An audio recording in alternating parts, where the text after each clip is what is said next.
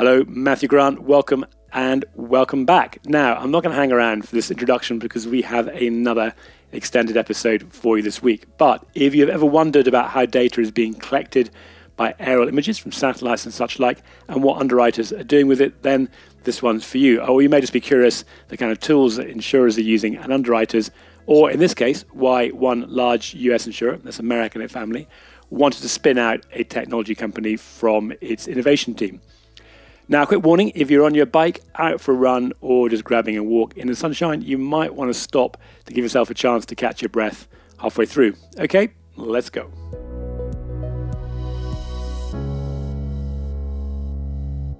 JC, great to have you along. I know you're a bit of a podcasting expert, and you've got some great kit there, actually. I'm getting kit envy already, so I guess I'm going to learn a few tricks from you. It actually comes from one of my side hobbies of I play music and write music, and trivia about myself. I used to play in bands in Austin many years ago. So I still fortunately have a lot of things that are coming useful for other purposes besides my hobby. So this is some of my music equipment for recording that I've repurposed for today's podcast. All right, well, we're actually looking for some new music for the Instep podcast. So if you want to send us a demo tape, we'll give it a run. But on with the show. So this is great to have you joining us. You've got a massive background on LinkedIn. I'm not going to be able to do full justice to that, but you are CEO of Aturio. Got a long history. Looks like going back to 1993. You've been working in technology, innovation, a whole range of industries, including at the Department of Defense. I think you were also involved at one stage with a company that ultimately became Google Earth. And then you founded Thermopylae Science and Technology, then joined another organization. And then in 2018, you were appointed CEO of Aturio. So welcome. What have I missed on that? I'm sure something in there that we should be adding into your list of experience. The opportunity I had to serve as head of commercial product at Digital Globe, now Maxar, the world's largest commercial satellite imaging and now kind of space company, was the role that I played immediately before being recruited in by American Family to spin out Arturo. So gave me a really interesting perspective on, 25 years of satellite imagery going back, covering the surface of the planet, and just kind of how could machine learning, big data analytics, AI use that data to create better business outcomes. So that was a really useful experience prior to joining Arturo, which I also deeply valued. Yeah, we're going to dig into that a little bit more in a minute. And I've got to say, JC, you've got one of the more helpful websites I've seen in terms of what does Arturo do? You don't sort of bury it in there. You're very clear that you help. Should have sent our old one. Anita will be thrilled. Our CMO will be thrilled to hear that comment. Well, we've spent a fair bit of time with your marketing team, and they're doing a great job. But you're helping insurers with underwriting, renewals, claims, a whole lot more. And I know even within those, there's some things you do differently, and we're going to dig into those. But first of all, it would be good just to understand the backgrounds of Aturio. I know you started, or the company started, as a research project inside one of the major US insurers, American Family. So what was going on? Because it's unusual to find that happening in reverse. Most of the time we're seeing companies going to insurers with ideas. It's interesting that you spun out of a major insurer.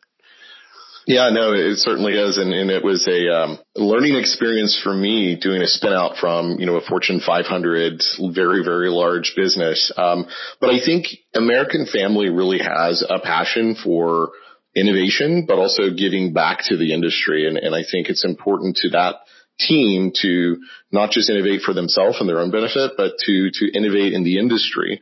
And so they had a small team, based out of Madison called their Data Science, and Analytics Lab, or DSAL. And ironically, the father of that lab, as it were, founder of it, Dr. Marty Buheim, had obtained his PhD 20-something years prior to that role in photogrammetry, which is really the science of remote sensing and, analyzing remotely sensed images. At some point, American Family, I think, was really wanting to ask the question, how do we make better decisions about renewals, about underwriting, about pricing, about how we respond to risk and claims? And I think as they went through that process, and again, this predates me and the organization because they brought me in as they decided to spin it out. But as they told me this story when I was being recruited in, they had gone and they had really looked across the data holdings in the business and said, okay, have we ever validated this property information, either that we get from a consumer, that we get from an agent, that we may get from third-party data providers? And they wanted to see how accurate this information was. So when they went and analyzed, all of their data holdings, they found something pretty shocking. And, as they related to me, up to 50% of the information used in the life cycle of an insurance policy, they found that, up to 50% of it could be wrong up to 50% of the time. The question became, could we make the information better? And if so, how would you do that? I think the interesting thing about property is when they went through that data that they had on the property, they found that it wasn't that the data was never right. It's just that the data may not be right now, meaning that things change, right? People add she sheds in their backyard or put in a pool or add an addition. They may maintain their property well. Some homeowners may not.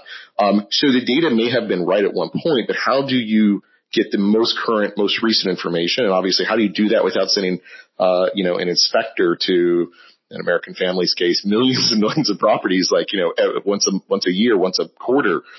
And so through that evolution, Dr. Marty Buheim, who's still on our advisory board today, thought, well, I wonder if there's enough satellite imagery, aerial imagery, even ground level imagery of property where we could harness machine learning, which back kind of when this was, incepted was a very kind of new thing, right? Google was just talking about AI in 2014 with Jeffrey Hinton's work.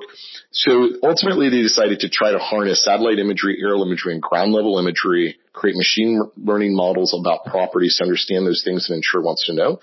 And the rest is history. They were able to really find a lot of lift. They were able to find property details, including like deterioration of roof, materially bad things happen to property, or detect that the property is still in really, really good repair and really good condition. And ultimately that they said, what do we do with this? They had been using it in various spots of their business. And they said, we can own a big piece of this. We can use this. And we, again, want to innovate in the industry. This can be something that many insurers can benefit from and other industries. So just kind of jumping in there a bit on the American Family innovation culture. So sounds like they initiated this. Have they got a separate innovation team, or is this, you were talking about there, that the issue is with the property? Was this driven by somebody in the property business unit having concerns about the problems they're seeing with the data, or is it just done independently of the business users? It was really, as they went through their digital transformation process, they were looking at the types of data that they, needed to collect, how they collected it. And, a lot of data is hand collected or verbally collected. And so I think as they were going through that process of identifying all the data that they collect as part of digital transformation, they were asking, well, how good is the data, right? And so I really think it came out of that. And I think they're, focus on data science, machine learning, analytics as a insurer, going back, we spun out in 2018. So they were doing this like as early as 2015, 2016, quite advanced for an insurer to be spending and investing around that early on. But it really came out of a combination of the data science and analytics team, right? Looking at data as part of the digital transformation and saying, how do we make this better?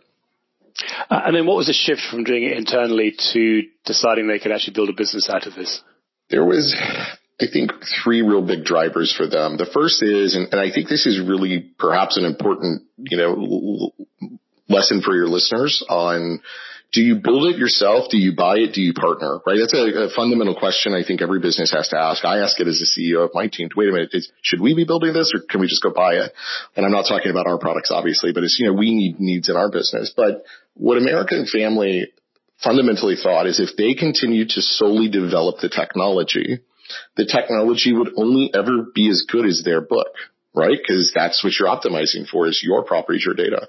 Obviously, American Family has made a number of acquisitions over the past few years, Main Street America, Homesite, and I think most recently Ameriprise. And so they're adding additional, brands, and some of those are in, states they may not have previously written in, right? So the product would only be as good as wherever they were. And as the business grew, then they would have to make the product again better for a whole other set of properties. But if the business was out on its own, and of course, our dear friends American Family still have most favored nation pricing, so they'd still get the best deal on the market. They could get the best of both worlds. They could have the product go out and touch other markets, other use cases they weren't even thinking of, and then potentially be the beneficiary of that as a paying customer, of course. But in a way that you couldn't, because it's hard to have a business case for, let's go make some product work for where we don't insure. Like which CEO or board member is going to say, oh, that sounds like a great idea. In case we ever decide to go to the other market, we'll be ready. No, you say, we're going to go here, we're going to do these steps. Okay, so that's the history of how Arturia started, and they haven't hung around since JC joined either, as we're about to find out. In our case, we are now in US, Canada, Australia, soon New Zealand. We just signed a major deal yesterday with one of the largest Japanese residential P&C insurers. Very excited about that. So we're kind of everywhere, or we're going to be everywhere, and we're soon going to be in Europe. So that's an amount of kind of growth in market access in use cases that we're like learning in Australia. We just worked with Suncorp on New South Wales flood. Hopefully we can talk about this later today, but they would never have gone to Australia or Japan or other places if it was just American Family. They probably wouldn't have even gone to other states. So ultimately it was that we'll learn new use cases as we serve other customer needs, and we'll go to other geographies, at least in the US where they do a lot of, in every state, they'll get that benefit that they would never have received had they kept it just internally. Yeah, and it's really interesting, that concept about an insurance company spinning out a technology company. I mean, over the years, we've seen the brokers in particular spin off. I think the major reinsurers out of Bermuda came out of this funding from brokers. We've seen some NGAs coming out from brokers. It's kind of interesting to see it going in a different direction. And then to your point about build versus buy, my version of that is like, now and again, I try and fix the plumbing or paint the house, reminding myself why I pay a professional to do it. So I'm a big fan of buy versus build, certainly when it gets beyond the most basic areas. So I'd just like to sort of get back a little bit into what you're doing now with the aerial imagery. And you sort of hinted at this earlier on in terms of the sort of identifying changes in properties over time and getting higher resolution. But it'd be good if we could just sort of paint a visual picture of what data are you collecting and what are you doing with it to turn it into sort of decision points for people, and then we can talk a bit about how do they actually use it in practice. It's fair to point out to our great partners who actually fly the aerial imagery programs, companies like Vexel, and through their GIC program, which is a partnership with the National Intelligence Crime Bureau, NICB, and really enables insurers to access some of if not the best aerial content of property in the world. They're the ones out there collecting the content, right? They're making that investment in hundreds of aircraft, pilots, flying all over, the US, Canada, Australia, New Zealand, Europe, Japan, and other places. But what Arturia really focuses on, and how do we take that information and turn it into something that's consumable? If you've ever flipped through your iPhone photos or Android photos, depending on your preference, you probably realize my storage on photos is like gigabytes and gigabytes of just images solely collected from these little devices, right? So you can imagine how big these files are of an image at high resolution, 7.5 centimeters square per pixel, that's covering, entire cities. It's literally petabytes of data, petabyte being 1,000 terabytes, right? So they're the ones capturing the type of thing that they're capturing when they fly these missions, as they're called, where they're collecting, is they capture a couple different things. One is RGB, or visible spectrum, red, green and blue, imagery. And that is just like you capture on your phone. Sometimes, things like near IR or near infrared are captured as well.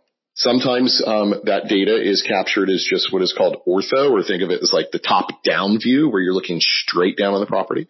And sometimes oblique, which is, if you ever remember Microsoft Bing Maps, the bird's eye view, where you could kind of look 360 around and spin the image. Those are called oblique images. They're kind of taken at about a 45-degree angle, but all the way around.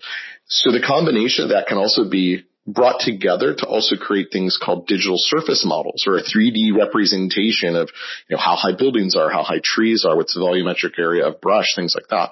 So it's really all of those types of content. And in the future, I think there'll be things like hyperspectral imagery, meaning not just the bands our eye can see, but reflectance bands that can be remotely sensed, that could do very interesting things like truly understanding composition of roof materials that aren't visible, really discernible to the human eye in just an image. So it's really, that's the type of data they're capturing. And if you were to hand all that to an insurer, you'd be giving them terabytes or petabytes of images. And also no underwriter, wants to sit. One of our great customers has about probably 400,000 properties a month that renew. There's no underwriting use case to look at all that data, right? But that's in answer to your question, that's a type of data that's being very, very frequently collected today that, we make useful to our insurers. That's great. Well, you've got an entire description there of state of the art of data collection. So I think we might just extract that and turn it into a report in its own right. So thanks, JC, for that. My pleasure. I want to come back to something you said earlier on there. So you talked about 7 centimeter resolution. So does that mean that the data or the analytics, or however you want to think about this, that your clients get are actually at that level of resolution? Because that's clearly really important for things like flood depth or other areas of determining what the risk is. Or does it then get sort of degraded when you kind of build the model out of it, or the decision points? So the resolution of 7.5 centimeters is about approximately, I keep this coaster here on my desk, it's about this big, and it's just for scale. So that would be, this is about 7.5 centimeters square. So what that means is, just jump in, because we're only audio on that. We just have to get people to imagine it's a beer coaster. I think it looks like. It's a beer coaster. Yeah, exactly. So, or coffee coaster, depending on what time of day it is. So it's about the size of a coaster. So that means every pixel in that image is about the size of a coaster. So if you wanted to look for, let's say, a penny, you wouldn't be able to see it because you could put many pennies on a coaster. But if you wanted to look for part of the roof that was missing an entire shingle, okay, that's probably 3 by 2 coasters, that big. So you could easily see it. You'd have approximately 6 pixels to look at there. So the resolution is really important. The higher the resolution, the more things you can see on the property, on the roof, and identify. So satellite, for instance, when I was back with Digital Globe and Maxar, about the highest resolution satellite in the U.S. you're allowed to capture legally by U.S. law as a U.S. company is around 30 centimeters. So orders of magnitude, those pixels become larger than dinner plates for the audience to visualize. So anything that is smaller than a dinner plate, it would be buried inside the pixel because its pixel is one color. You wouldn't be able to see it. So it's really important as we work with these high resolution aerial imaging technologies that our customers know generally is becoming higher resolution. Every year there's innovation that occurs, and it's also becoming more frequent. So how often is the data being collected? More accurate, higher resolution, and more frequent. That's a trend we don't see slowing down anytime soon across the markets that we're in. And you were talking earlier about flying aircraft. You talked there about satellites. So are you acquiring this through, was it a combination of aircraft and satellites mostly? Correct. Yeah, we started out using a combination of satellite imagery where aerial imagery had not been collected, and also, of course, aerial imagery where it existed. That was almost 4 years ago. I can't believe I'm saying that, but almost 4 years ago, that was the state of the landscape for imagery of property. What's really interesting today is that for, again, Vexcel GIC, great partner to us, they have content for the U.S., but where 99% of people are. And the higher the resolution, the more things we can tell them. Think about a hail, the size of a golf ball. It's far smaller than a coaster. So when that resolution gets down to the size of a marble, you'd probably be able to see hail indentation, right, on certain things because you can finally now see it. So we're excited about how this industry just continues to accelerate the rate of content that we can turn into information, imagery content that we can turn into information for our customers. And so Vexcel and your other partners, they're already acquiring the data, so you're not having to commission them to go off and find individual data points. I guess it's implied in what you said just now about the coverage. Absolutely correct. Now, some, insurers do, at times some have perhaps their own drone, access and say they may go, task certain areas to be captured. I've heard of 1 or 2 insurers that we've talked to who may have a plane that they use for, very specific, mostly cat response needs. But yeah, it would never make any sense for any one insurer to, bear on their own the entire cost of their own aircraft fleet, maintenance, pilots, data processing, et cetera. And that's where these, companies like Vexcel are really, really innovating, leading the way. Not just on the aircraft, but the sensors. They're innovating with the sensors that capture the content to create better and more novel content for use.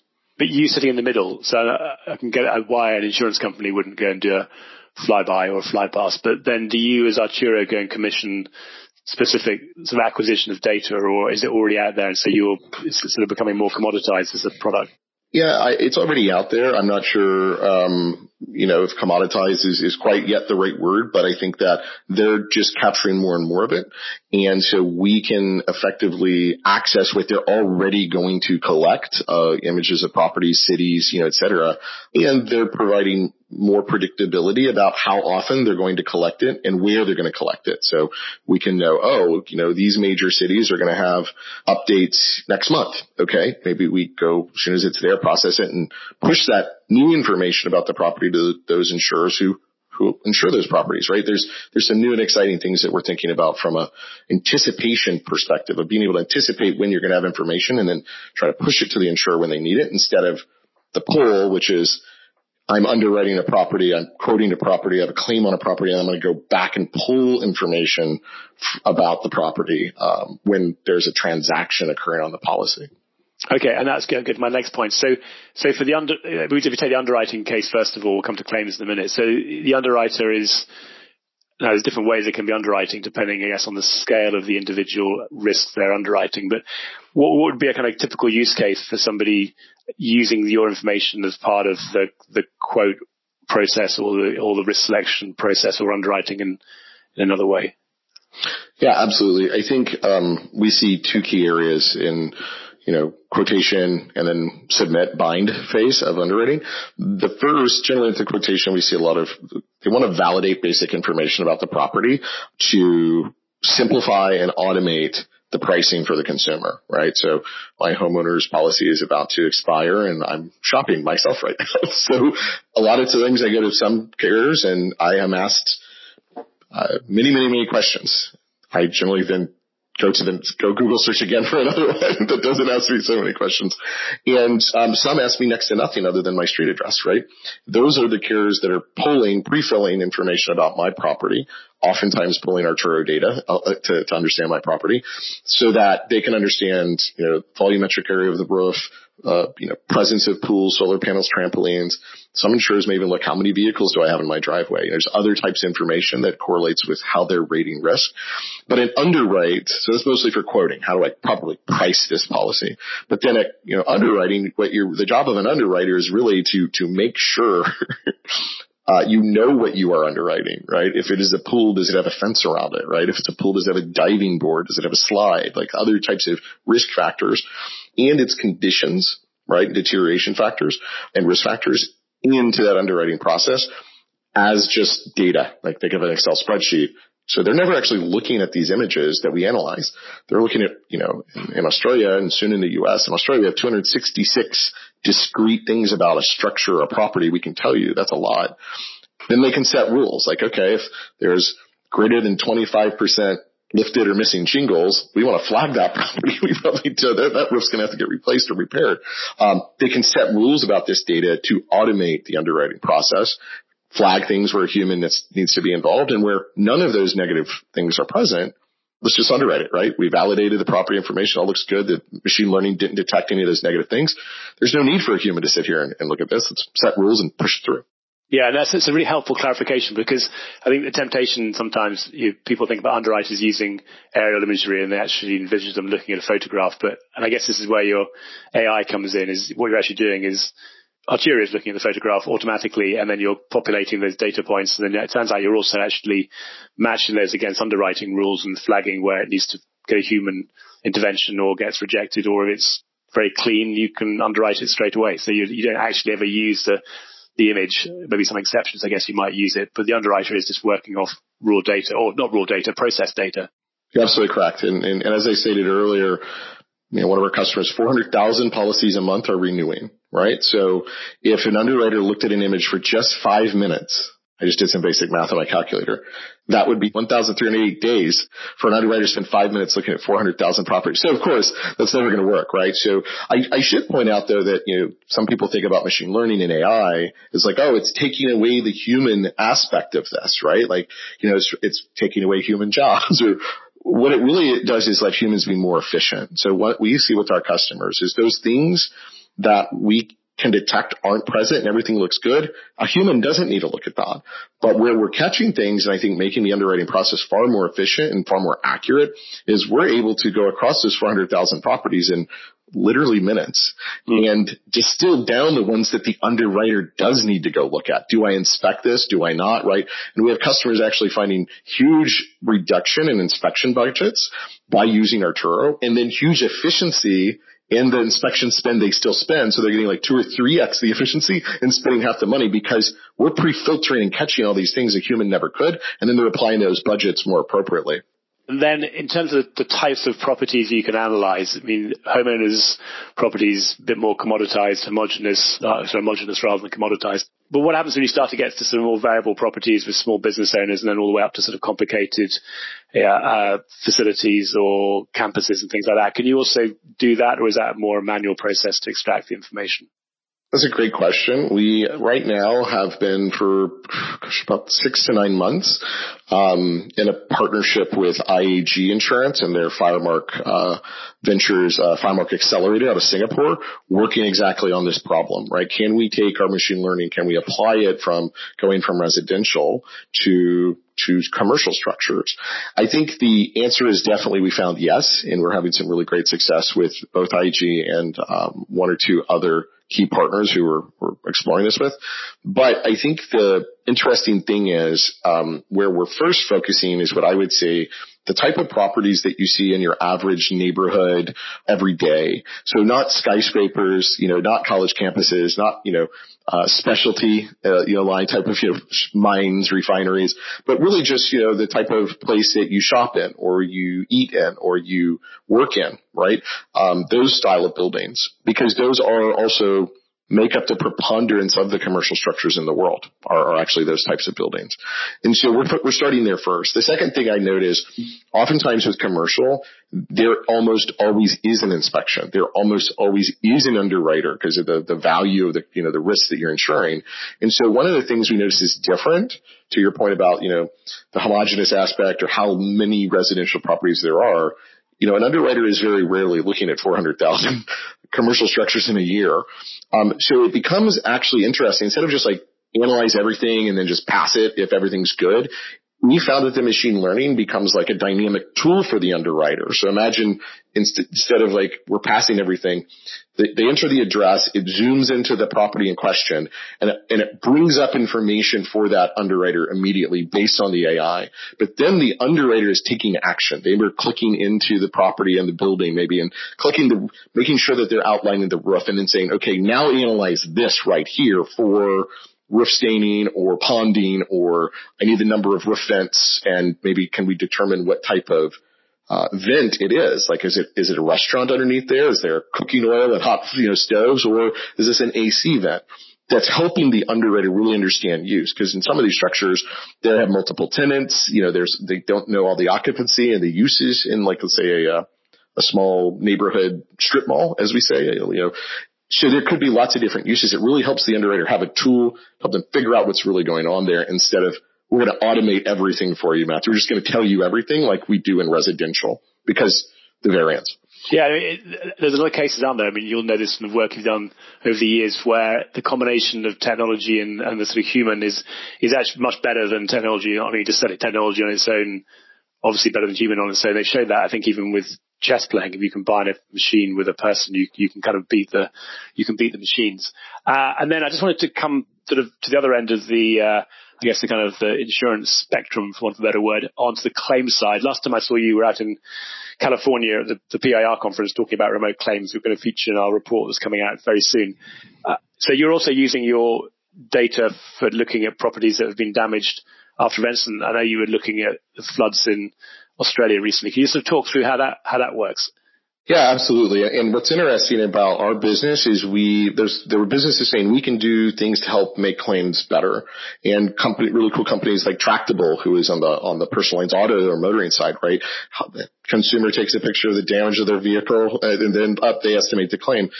It's much, much more complex for homes, I would argue, and properties. You have large amounts of debris. You sometimes have obstruction of view.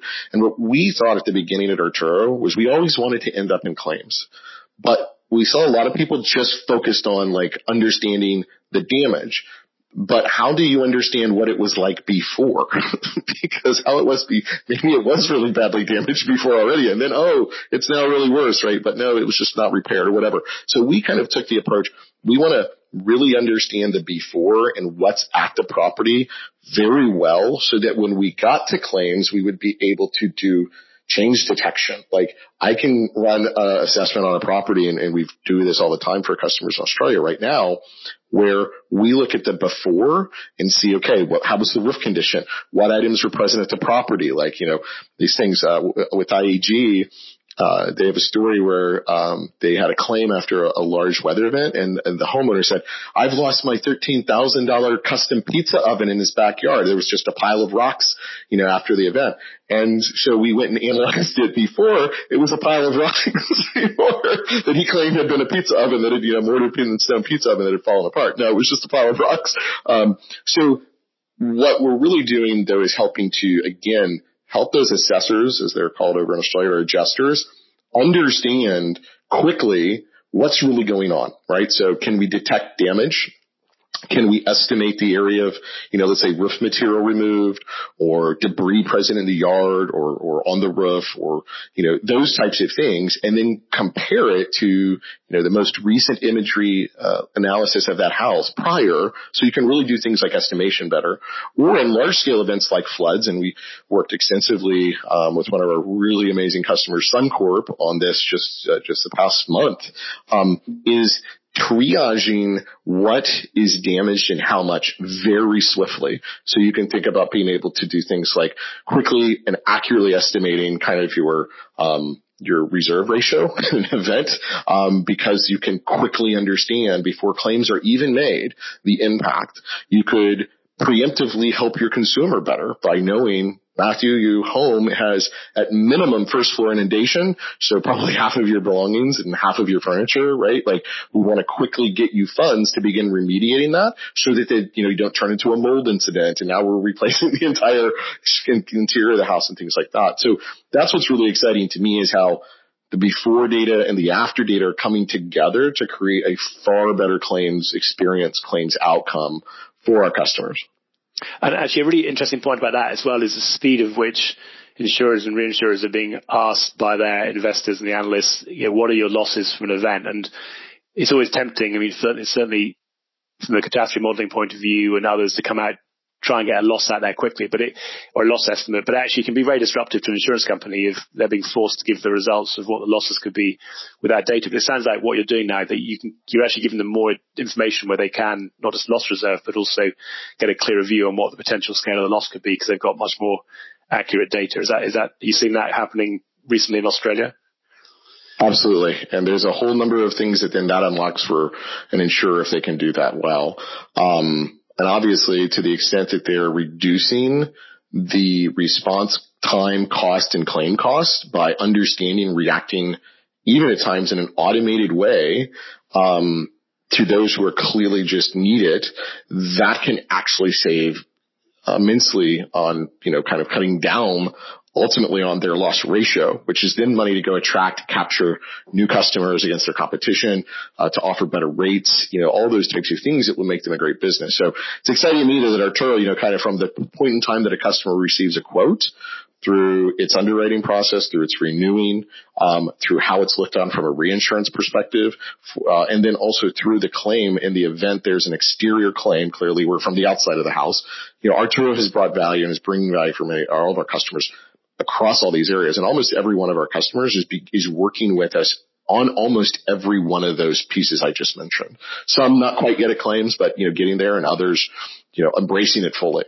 Yeah, I guess to your point, if they're gathering information underwriting, then they're already a certain way along the information they need to be able to assess the claims. And you mentioned in there in passing automated response. So does that mean that in some cases, either now or very soon in the future, insurance companies will actually be making a payment to one of their policyholders because they can tell that house has been damaged, therefore they actually start putting money into the bank? Are we starting to see that happen? I mean, certainly what people are looking at on parametric insurance, but are you seeing that in the more traditional indemnity type insurance companies?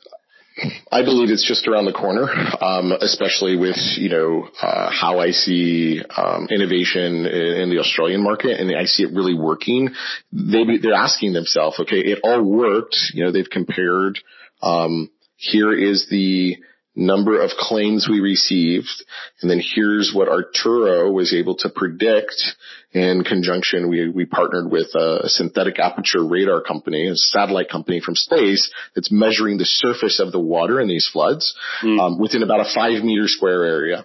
So we were able to take the Arturo data that we derived about the 3-dimensional height of the building, the area of the building, intersect it with the flood depth data that was being measured from space, and do things like predict, first, second floor full inundation.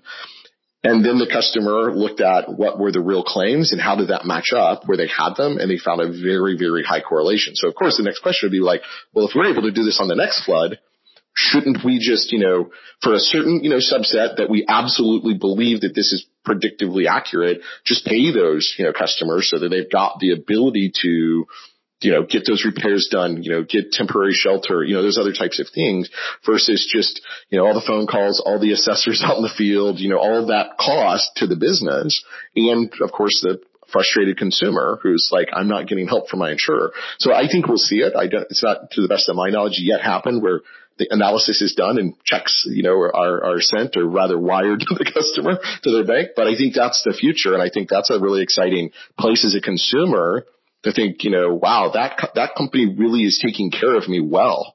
That will go a long, long way for customer loyalty and retention. Yeah, and actually you can see it also with wildfire or tornado when a total loss is pretty clear. So in those situations, wiring some money into someone's bank account to at least get them up and get them somewhere to live and handle all the pain of trying to claim, you can see would be hopefully relatively straightforward and good for customer relationships. And then just regards to, you talked about Australia quite a lot, and you've got a number of big clients out there. What's your tip to other people about speed of being able to get out to the market and sell to companies? Because that's often the thing that holds some of the best companies back. They just can't get engaged with insurance. You've clearly been able to do that. You had a bit of a head start with American Family, but you've also, as you said yourself, you're actually now selling your products around the world to some companies that are actually based, as in the case of Australia, that's where they're based. So you had to go out there presumably to Australia and sell it to them directly. Shockingly, I have yet to meet any of our Australian customers, and they've not met any Arturo team members in the entire time we've worked with them, which is, I can't believe I'm on this podcast saying. And that's obviously thanks to COVID, right? As we concluded our Series A financing in February of 2020, we were in the process of working with like IAG and Suncorp, but just virtually. And so we had plane tickets all set up to meet our new customers, and then COVID happened. So, we've never met them, but I do think that in answer to your question, by the way, I am going to Australia, provided there's not another COVID spike, at the end of May. I'm really excited about getting to meet those really phenomenal customers we work with there. But it's really about understanding, in my opinion, how you can create value for your customer, be they an insurer or, as I mentioned earlier, lending, something that we're now exploring. It's how does our information, this derived information from these images, create value for the customer? Because we're not often replacing budgets, Matthew. We're not taking budget away from, Verisk, right? We're creating a new way to save them money or make them money that pays for Arturo's revenue, but gives a higher ROI to the customer. And so I think coming from American Family, I like to tell our customers, we know you because we were you, right? A lot of the team came from a top 10 U.S. insurer. So we understand where a lot of those things are and can partner with our customers if they say, well, this technology is interesting. Where should I apply it? We can partner with them and say, okay, well, what are your strategic initiatives for what you're trying to get done in the business? Is it customer sat and retention? Is it claims reduction? Is it underwriting automation? Is it, more accurate pricing? Is it higher conversion rates in your distribution, converting your customers on quote? Lower your quote to bind ratios, basically. And so we really kind of work with them across what's strategic to them now, and then we can help them determine how to use this information to get those ROIs in their business. And I think that's probably a big differentiator for Arturo. That's, I think, why we've been able to expand rapidly geographically is insurance is insurance, be it in Australia or Canada or, even Japan. You have risks, all the same types of things. Architectural, structures of properties may be slightly different. Materials can vary, as we've found around the world, but the risks are all the same, right? It's fire, it's flood, it's wind, it's hail, it's weather, right? And it's the homeowner and disrepair or mechanical breakdown of appliances or items. And those are all really the things. So where we can bring that is we help our customers quickly get that value.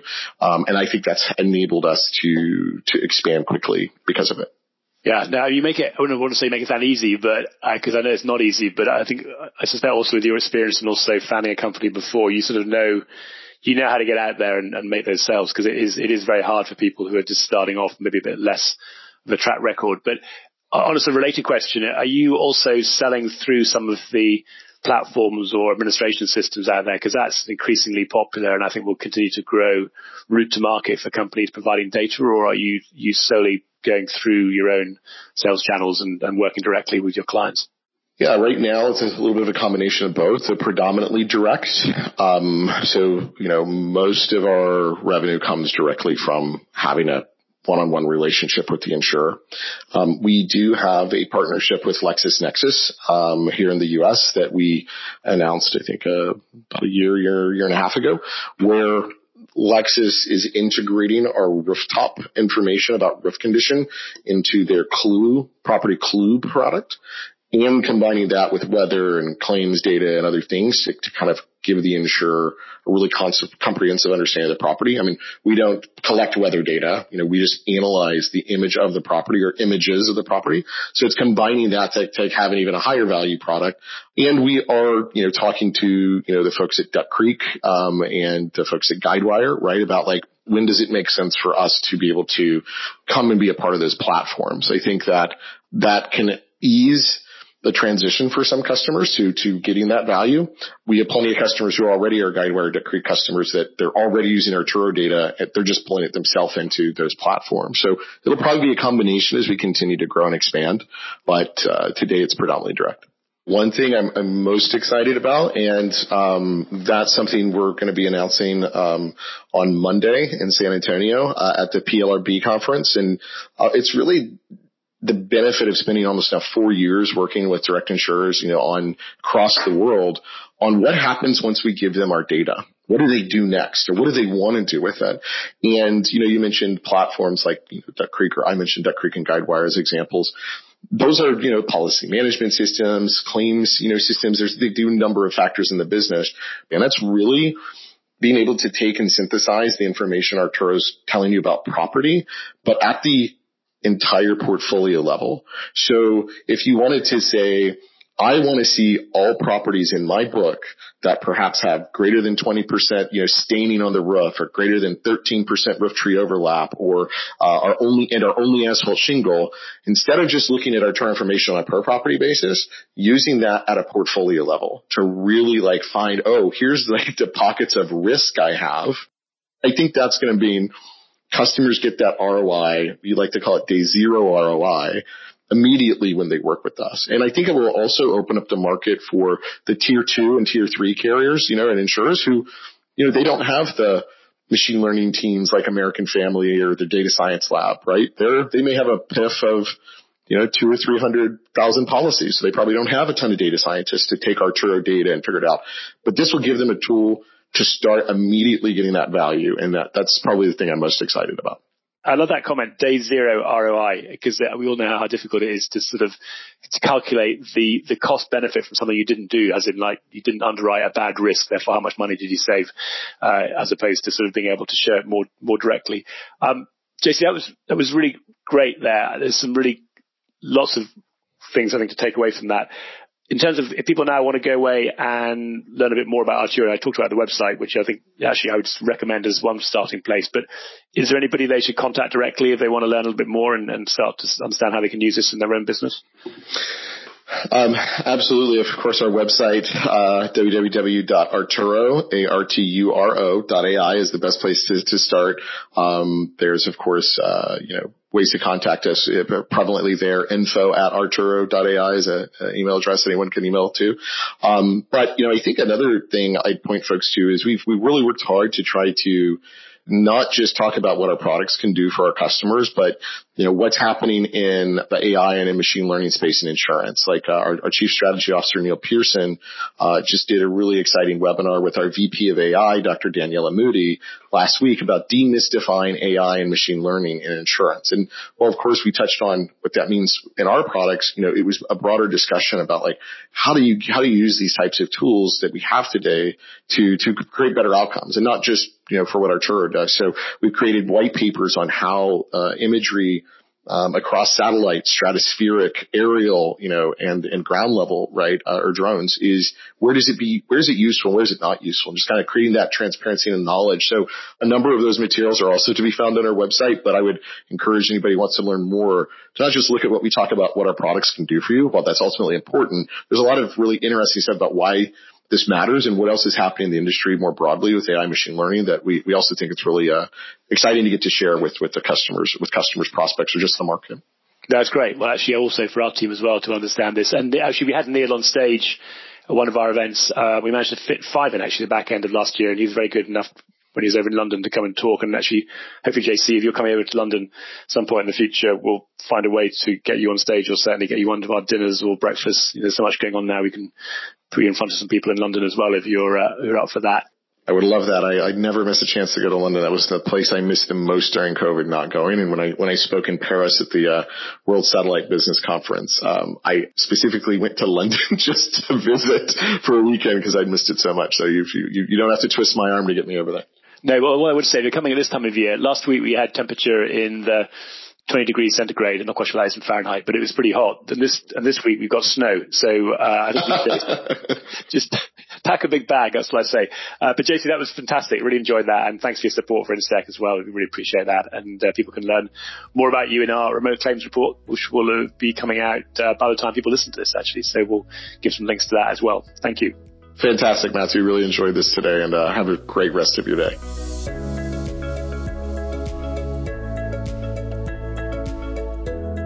Well, that's almost enough for me now. As always, you can find all that we're up to with our live evening events, reports, and of course, we'd love to talk to you about corporate membership.